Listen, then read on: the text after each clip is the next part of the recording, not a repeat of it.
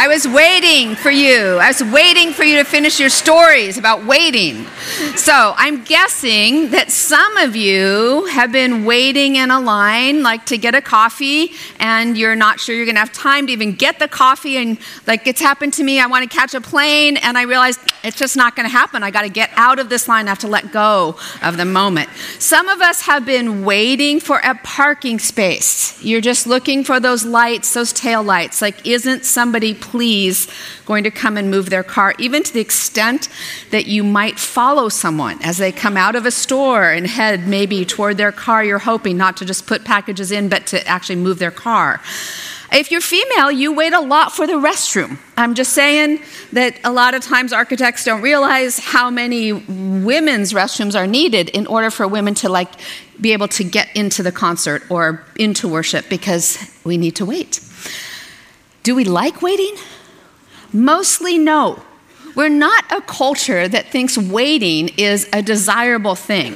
In fact, we're a culture that's more interested in finding the fastest route, right? You're checking it on your phone. You have 3 choices. Which one is 2 minutes faster? It even tells us, oops, there is now a faster route. Something's changed.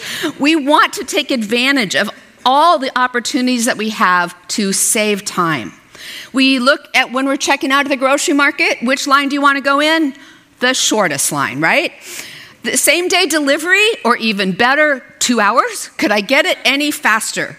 We are a hurried people. But maybe you're not a person who's always in a rush, but our culture says that saving time is one of our values. We're not very good at waiting, but we are good at hurrying. So maybe when we do this, we miss out on some of what God has for us. Maybe there's something life-giving about being with God in the waiting. Pastor John Ortberg put it this way: hurry is not just a disordered schedule. Hurry is a disordered heart. Ouch. Could it be that the urgent, the frantic, the hurry that happens at this most vulnerable time of the year, wonderful time of the year, is not what God has for us? I think, especially as a mom or a dad, we can end up feeling like somehow Christmas is up to us. We're trying to make something happy happen for the family. There was a book that I really enjoyed when my kids were in elementary school called Unplug the Christmas Machine. And in it, William Irvin coined a phrase called misliving. And somehow at Christmas time, in the midst of planning special gatherings for family and friends and hoping to find or finish making gifts that will delight young and old, we step into this danger that Irvin describes. There is a danger that you will mislive, that despite all your activity, despite all the pleasant diversions you may have enjoyed while alive, you will end up living a bad life. Instead of spending your life pursuing something genuinely valuable, you've accidentally squandered it because you allowed yourself to be distracted, by the various baubles that life has to offer. The various baubles that life has to offer. For me, those can be just the perfect candles and cranberries on the table. It could be just the right meal prepared for the family. It could be just the right outfit to wear on just the right occasion. It can be so distracting to try to get it right. So today's scripture offers a solution. It offers a new way and guidance, both for those who find themselves waiting and for those who find themselves rushing. So we're going to look at these 3 scenes that were read to us. We're going to look at Mary and Joseph, and at Simeon, and at Anna. Let's join our hearts in prayer. Gracious God, whatever circumstances we find ourselves in this morning, whether we're waiting for news, waiting for test results, waiting for something to happen that we long for, or whether we're sort of rushed and even find ourselves thinking like, what do I need to do after worship today? And how am I going to fit it all in? God, we ask that you would meet us in this space today, that we would hear from you, that the words of my mouth and the meditations of our hearts would not only be acceptable, but would actually be a word of life coming from you. So God, join our hearts to yours in this time of worship, we ask in Jesus' name. Amen. So I'd like to consider this scripture in sort of three scenes, and they have to do with these three people. They're in your bulletin, three like sets of people. So the first set is Mary and Joseph. We all know the story of the baby Jesus delivered in a manger scene. We don't maybe know what happened after that. In Jewish custom, Mary, having delivered a baby, would be unclean for at least 40 days, and she would need to go to the temple for the rites of purification, which involved offering a sacrifice, which included 2 turtle doves, something like that, which you have in the 12 days of Christmas. So these rites of purification, if you had a boy, were about 40 days afterwards, and if you had a girl, you had to add 20 days, because that's how it was. So this is kind of an appointed time, an intentional time that Mary and Joseph, as parents, are doing what it's customary to do. They're sort of doing the right thing, if you will. So they make their journey, and I am actually so curious. We don't know, where were they staying? Were they still in the manger for 40 days? Or like, did room open up at the inn and they got a hotel? Or did some community member come along and say, hey, we see you've had a baby, come like live with us while you're waiting? But they waited somehow, somewhere, and they make their journey to the temple. When they get to the temple, they're going to make their sacrifice, and Mary is going to go through these purification rites of blessing, and they could dedicate their baby at the same time because it was 8 days after his circumcision. Now, it does happen that you don't even have to have the baby there, but the baby could be blessed like in absentia. So they have this scheduled appointment, and they show up for this appointment. In our 3 stories today, the first one I would like to highlight for parents, sometimes it's just about showing up. You think it's the right thing to do, it's probably the right thing to do. Like, just put that appointment with God in your schedule and in your family's schedule. You've all showed up today. It's customary to worship God on Sunday, to put aside this hour and a half or 2.5 hours by the time you come and go, whatever it is, to set aside to worship God. It's even this day is meant to be a Sabbath day, to be reminded to rest in God, to kind of put the presence of God right in front of us, to draw near to God. It's actually God's intention that we would regularly have these kind of intentional appointments, if you will, that we would visit with God, that we would invite God to be present to us. Psalm 130 says, stay in God's word as you wait. Waiting is not a passive thing, it's an active thing. So if you're waiting for God to act, you want to put yourself in the presence of God so that he can act. When I was a kid, we used to get together with my extended family. I'm half Armenian. This would be the Armenian side of the family. It would be a blend of Armenian feasting with dolmas and such, and American traditions, and all the cousins, and there was a kids' table and all the classic things. And years went by, like a decade or so, and pretty soon there were teenage boys in the extended family who no longer thought that this was a fun thing to do. Just eating dinner together and playing some games, not sufficient. So the family who was hosting this one year said, we're going to change the tradition. Now, if you're a family that's headed into times, little rocky times, at family traditions around the holidays, it is good to change it up. You know, being together is the main point. So this family hosted kind of a weekend away at the beach, and they instituted a new flag football game on the beach for the family. Now, there were some older people that did not care to participate in flag football. So we had to add another part of the tradition, which was we went for a walk on the Santa Cruz boardwalk. And at the Santa Cruz Boardwalk, it happened that there was a giant vintage carousel. And my mom remembered riding that carousel at the Fleischacker Zoo in San Francisco when she was a kid. And she began to tell this story that got me kind of all excited because I was still of an age when that sounded really fun to ride this amazing carousel. So she began to tell her story with the carousel. The carousel had various animals. You've seen it. Some of them go up and down. Some of them are just benches. Some of them are stationary animals.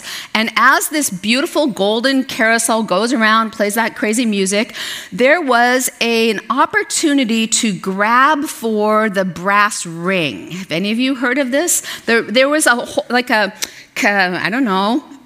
container that these rings would come down. So you had to put yourself on an outside, and you had to not be on a horse that was stationary, because you had to be on a horse that was going to go, or an animal, that was going to go up high enough that you could reach for the ring. You had to be a little bit coordinated enough to stand up on the horse, hold onto the pole, reach for the ring, pull the ring down, and while the whole thing is moving. Okay, there is a type of waiting for this moment, right? But there was also a lot of work that goes into just putting yourself in the position to get the brass ring. So we did all of this. And the teenagers, I was like a young teenager, we're all on the outside. Most of us are on horses that go up and down. Some of us are just I'm just going to stand on the horse and hold on and reach out, gymnastics move. And sure enough, we start grabbing the rings. There was no brass ring. They were all just chrome rings that time around. So, we just kind of kept going around until eventually the brass ring came, but none of us got it. Okay, point being that when you're waiting, there's a lot of preparations to be done.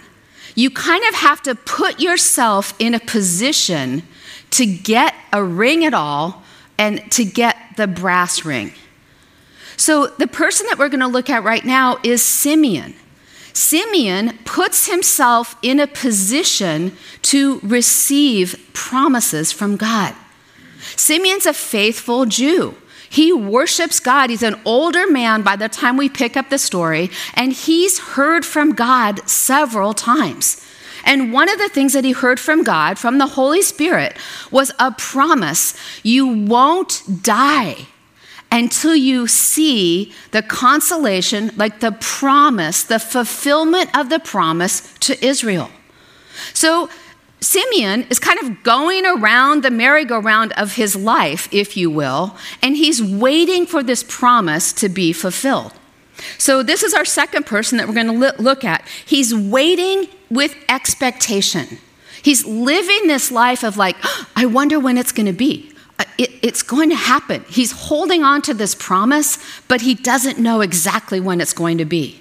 He has this close relationship with God. And I really wonder what he was doing that day when he felt the nudge to go to the temple.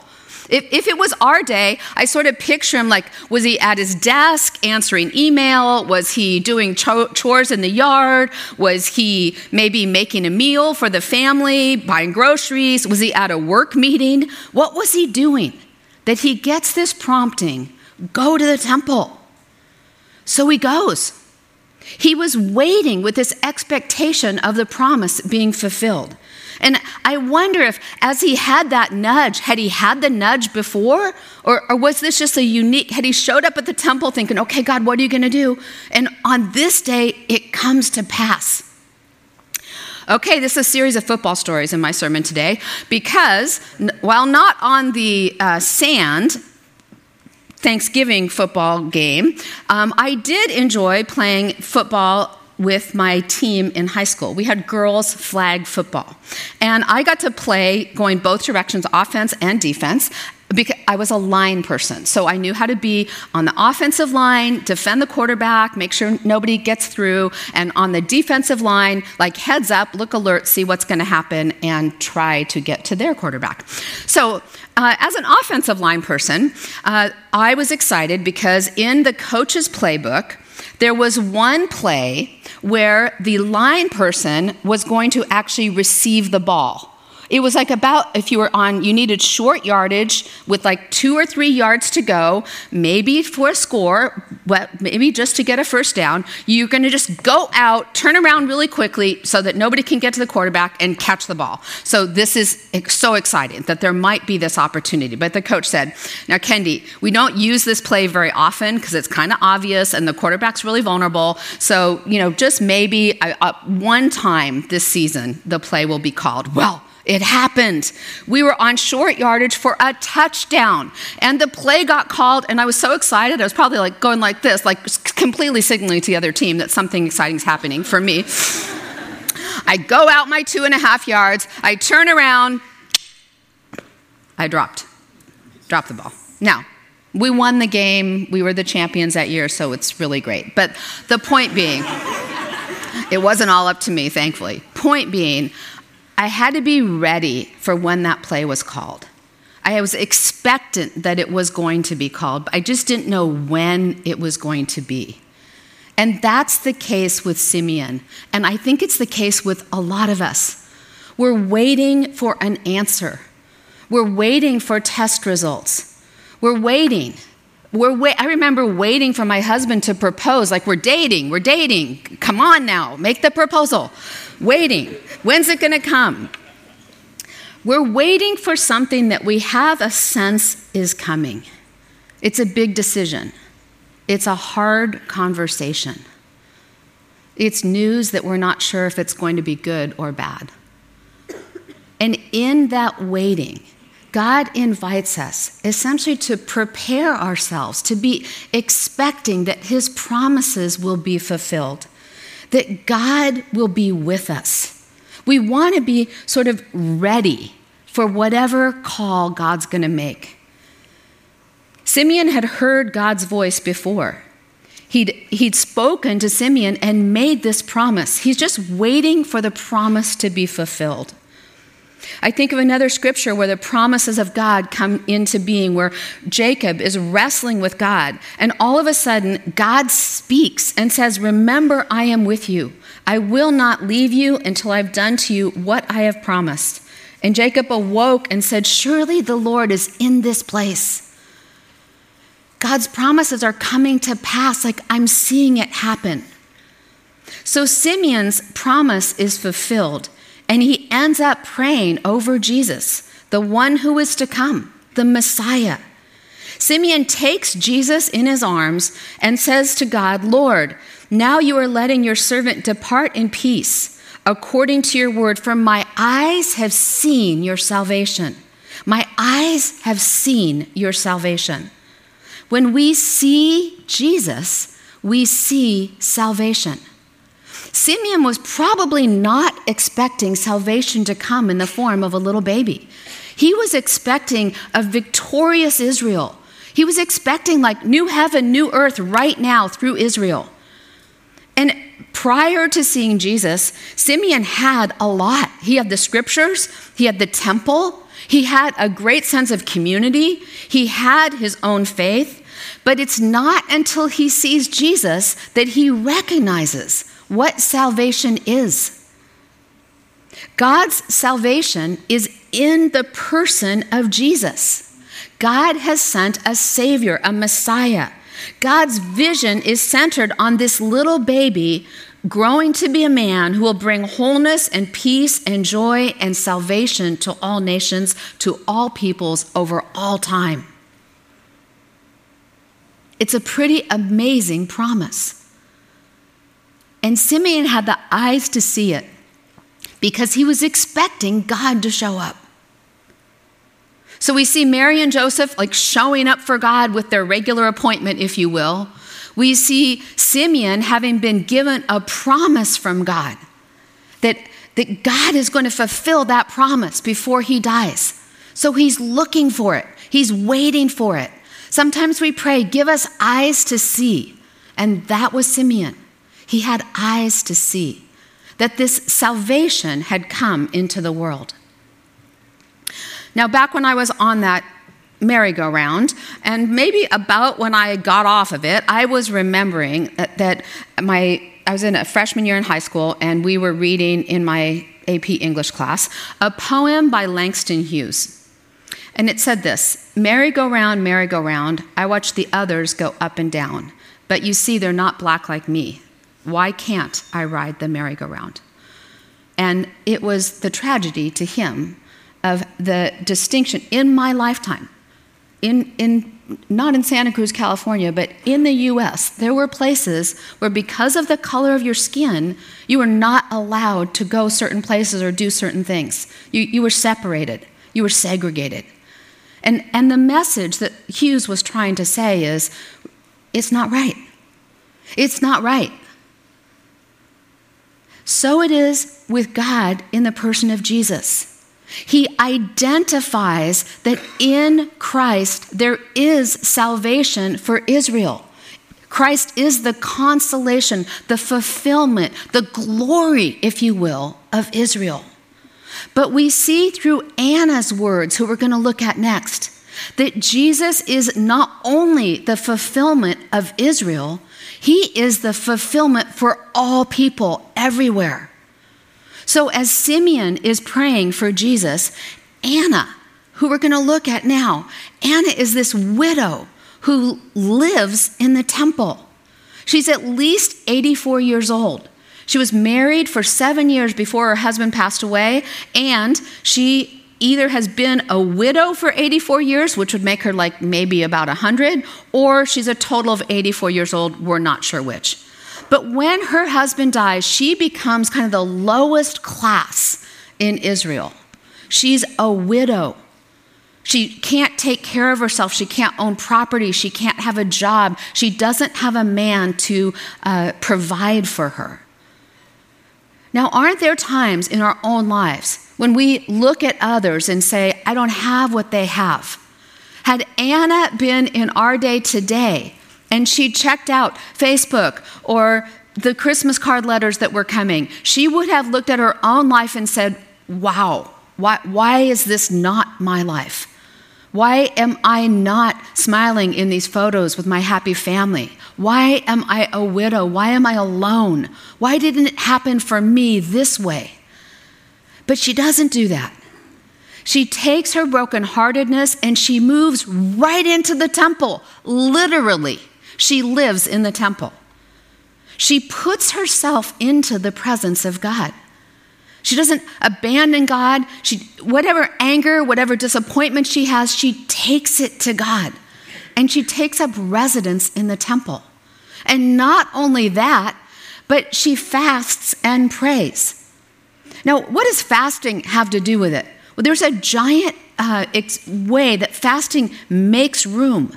Like in your schedule, in your thinking, we do like to worry about what we will eat and what we will drink and what we will do tomorrow. And Anna took kind of those questions right out of her mind and took them to God. She presented herself to God. And Anna is there as a person whose quality I'd like to highlight of being alert. So she's in the temple, and in the midst of her loss, in the midst of her crisis, she has turned to God. Psalm 27:14 says, "Wait for the Lord. Let your heart take courage." So Anna puts herself in a position to receive from God. As she's fasting and praying, she's noticing what God is doing. Now, this would be football analogy number 3. As a defensive line person, one of our jobs is to defend the quarterback, and the other would be to keep your eye on the ball, right? Because if the ball comes loose, you have a real opportunity. You just have to see it happen. And sometimes we've seen huge plays. Seahawks 2014, Richard Sherman goes up and tips the ball in the end zone away from the 49er, and the other guy catches it. The two of them were hyper alert. I had one such opportunity on the defensive line. All of a sudden, the ball was loose, and it was like my brain was in slow motion. Ball is loose, get the ball. And I threw myself onto the ball, redeeming the time when I dropped the touchdown pass. But being alert to the moment, having our eyes open to see what is happening, what is God doing? This is the example that Anna gives us. Both Simeon and Anna saw God act, and they blessed and thanked God. When God acts, his people worship. They build an altar. They offer a sacrifice. They sing and dance. And this is what happened to Anna. She broke into a praise anthem. And she talked about the child and all who were waiting for the freeing of Israel. It's kind of like the women who went to Jesus' tomb and saw that it was empty on Easter morning, Resurrection Sunday, and they went out and told everybody what they had seen. So it is with Anna. She sees the moment. She sees that God is right here, right now. Wouldn't it be great if that were us? That we had this awareness of God being on the move, that he's given us eyes to see, that we could be part of what God's doing. So today, as we've looked at these three people, this is what I hope will carry it away. That, first of all, have these planned times to be with God. Just like Mary and Joseph did, be intentional. We have this great devotional called With. And honestly, like 5-7 minutes by yourself with your family, light a candle, read the devotional. Put your mind in the presence of God. If you want more than that, there's a great book called The Ruthless Elimination of Hurry by Pastor John Mark Comer. Put yourself into God's presence this Advent. Light a candle. Sit by your Christmas tree. Look out the window. Walk around the lake without any headphones on. Let yourself be with God because God wants to meet with you. Take a few minutes like Mary and Joseph and just show up. Bring your attention to God. Secondly, we're called to be like Simeon, to expect God to show up. When the circumstances of your life are not what you hope they would be, when you know that God's promised something but you don't see it happen, can you expect God's going to show up somehow? What's God going to do in this situation? Look for God. In the toughest situations of life, look for God to fulfill those promises, those nudges that you've experienced. And then thirdly, like Anna, be alert. Notice the moment. Notice what someone else is saying. Take the time to attend to other people. There's a huge confirmation from the community that came from Anna when she saw Simeon blessing Mary and Joseph and blessing Jesus. She was like, oh, something's happening. And she broke out in song. Could you be that kind of person who notices the good thing? Notices the blessing that another person is giving, who give thanks for that person. Encourage the person who's down. Be someone who notices that God is at work. So we live in a culture that says more is better, faster is better. And what God is offering us this Advent is a rhythm of grace instead. In Matthew, Jesus says this, are you tired? Are you worn out? Are you even burned out on religion, maybe on Christmas? Come to me. Get away with me and you'll recover your life. I'll show you how to take a real rest. Walk with me and work with me. Watch how I do it. Learn the unforced rhythms of grace. Learn. How would we learn the unforced rhythms of grace? My closing story is this. My husband and I longed to have a child and went through a lot of infertility treatments and then eventually stepped into an adoption process. And we had adopted our daughter from birth. She was age 3 when we really felt like it was time that we were longing to add another child to our family. And so we turned in those adoption papers about July 1. And about July, I think it was 2, maybe it was June 29 to July 1, something like that. We got a telephone call that there was a baby. It was like 9 days before this baby was born. And when we were there at the hospital, I was given a hospital room. Even though I wasn't expecting the baby from my own body, I was expecting the baby to go home with me. So the hospital had one hall on one side. They gave me a room on that side. they had this like center area, and then they had another hall on the other side, and they gave the birth mom a room on that side. And the birth mom wanted, as soon as the baby was delivered, for the baby to be taken away and given to us. And so this process involved the physical, like, baby is born, so exciting. Nurse came and got me and said, baby is born, come into we're going to meet in this center area, in this room that was kind of a waiting room, if you will, set aside. And so baby was whisked in, and there was a couple of nurses, and I think the doctor who delivered him, and a chaplain. And my husband and I came in the door, and this is this plastic sort of bassinet, and this tiny baby wrapped in so many clothes that like all I could see was his little face. And the chaplain says, "This is your son." And I remember, like, just in that moment, it's like slow motion. Like, this is my son? How can this be? And I just sort of stood there dumbfounded. And the chaplain said, "Pick him up." Right? Like, make the connection. Like, receive what God has for you. And I picked him up. And now he's a grown man and married, and it's amazing. What kind of gift is God wanting to give you? What kind of moment might you be missing because you're kind of preoccupied with it not turning out exactly the way you had in mind? Friends, be aware. Be expectant. Be alert to what God's wanting to do this Advent season. Please pray with me. Great God, we do come with open hands. We come knowing that your promises are true, that Jesus is for all people, for all time, and yet we do get so distracted by the baubles of the season. It's such a beautiful season, twinkling lights and beautiful music. And God, I pray that these things would point us to you, that we would remember, that we would take courage in the waiting, that we would know that you have come to be God with us, that you are indeed King of Kings and Lord of Lords. So God, would that be true in our hearts and in our schedules? Would we find ourselves turning toward you and making space for you? So come, Lord Jesus, meet us right now as we sing together, as we worship together. Give us this assurance that you are God with us. In Jesus' name, amen.